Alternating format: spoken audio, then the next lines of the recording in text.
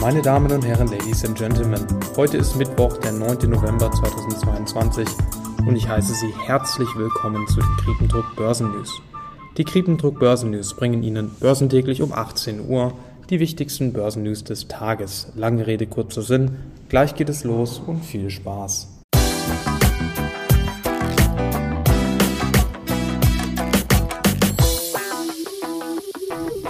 Gestern habe ich erwähnt, dass eine nachhaltige Überschreitung der 200-Tageslinie von dem DAX viel Optimismus auslösen könnte. Heute wurde klar, dass die 200-Tage-Linie deutlich umkämpft ist. Zum Zeitpunkt dieser Aufnahme, das ist 16 Uhr abends, liegt der DAX mit 0,5% im Minus bei 13.620 Zählern und somit knapp über der 200-Tage-Linie, welche bei 13.618 Zählern liegt. Das Tagestief beim DAX lag heute bei 13.577 Zählern. Da sich laut dem Handelsblatt nicht nur Anleger, sondern auch technische Handelssysteme an der 200-Tage-Linie orientieren, könnte ein nachhaltiges Überschreiten dieser Linie eine Kaufwelle auslösen und somit für weiter steigende Kurse sorgen. Auch die DAX-Historie bestätigt diese Annahme. Die USA könnten momentan ein Auslöser für Optimismus sein. Das vierte Quartal und das Jahr nach den Zwischenwahlen sind historisch betrachtet starke Zeiten für die Aktienmärkte. Das Handelsblatt zitiert zu diesem Thema Jim Wright, Marktstratege der Deutschen Bank. Dieser sagt, Zitat, es ist nicht übertrieben zu sagen, dass die Zwischenwahlen historisch gesehen eine der besten Kaufsignale für Aktien waren. Zitat Ende. Jochen Stanzel von CMC Markets ist laut dem Handelsblatt der Meinung, dass ein geteilter Kongress, bei dem mindestens eine Kammer an die Republikaner geht, historisch gesehen am besten für die Aktienkurse ist. Deswegen könnten diese Midterm Elections durchaus ein Katalysator für steigende Kurse werden oder sein. Aber viel wichtiger für die Aktienmärkte sind immer noch die Inflationsdaten, welche morgen veröffentlicht werden. Es wird sich dort zeigen, ob wir eine Abkühlung bei der Inflation feststellen können und somit, ob wir ein weniger aggressives Vorgehen der Zentralbanken, vor allem von der US-Notenbank Fed und der EZB erwarten können. Dies würde sich natürlich positiv auswirken auf die Aktienmärkte. Aber man muss ja auch noch ganz klar erwähnen, dass selbst wenn die Inflationsdaten eine Abkühlung der Inflation zeigen, sind die Zentralbanken trotzdem noch weit entfernt von ihrem 2% Inflationsziel.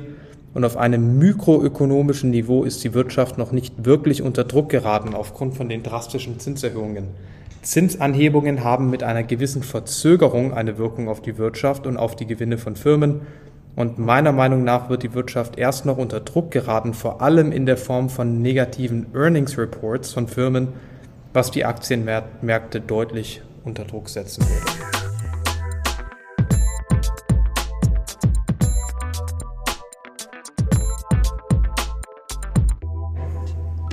Gestern habe ich darüber gesprochen, dass eine Mehrheit von den Republikanern sowohl im Senat als auch im Repräsentantenhaus ein Katalysator für niedrigere Renditen auf Staatsanleihen und somit steigende Aktienkurse sein könnte.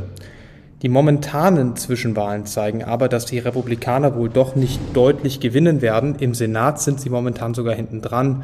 Nur das Repräsentantenhaus wird wohl an die Republikaner gehen.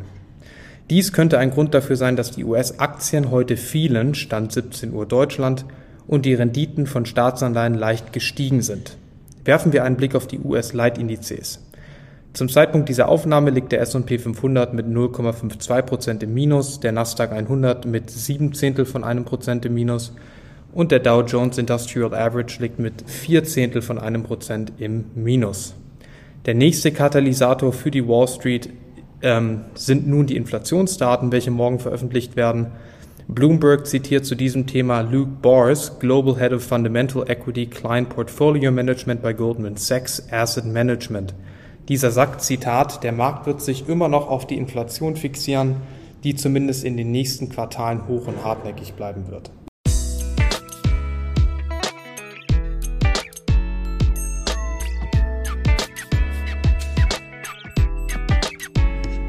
Asienanleger haben sich heute eher vorsichtig verhalten. Laut dem Handelsblatt verschrecken die Anleger in Asien laufende Auszählungen von den US-Midterm Elections und die steigenden Corona-Zahlen in China. Bezüglich der Lockdowns in China zitiert das Handelsblatt Robert Cornell, leitender Analyst der ING Bank. Dieser sagt, Zitat, Trotz der Diskussion um eine langsame Abkehr von der Null-Covid-Politik könnten in China weitere Lockdowns auf uns zukommen.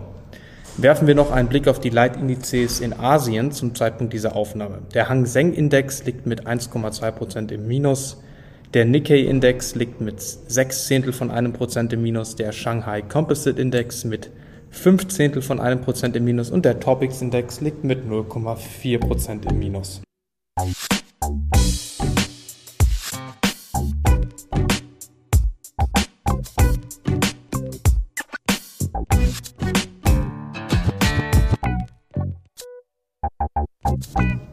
Zu guter Letzt schauen wir uns noch die Einzelwerte an, wie immer kurz und knackig. Der Bloomberg Dollar Spot Index lag heute leicht im Plus mit 0,04%.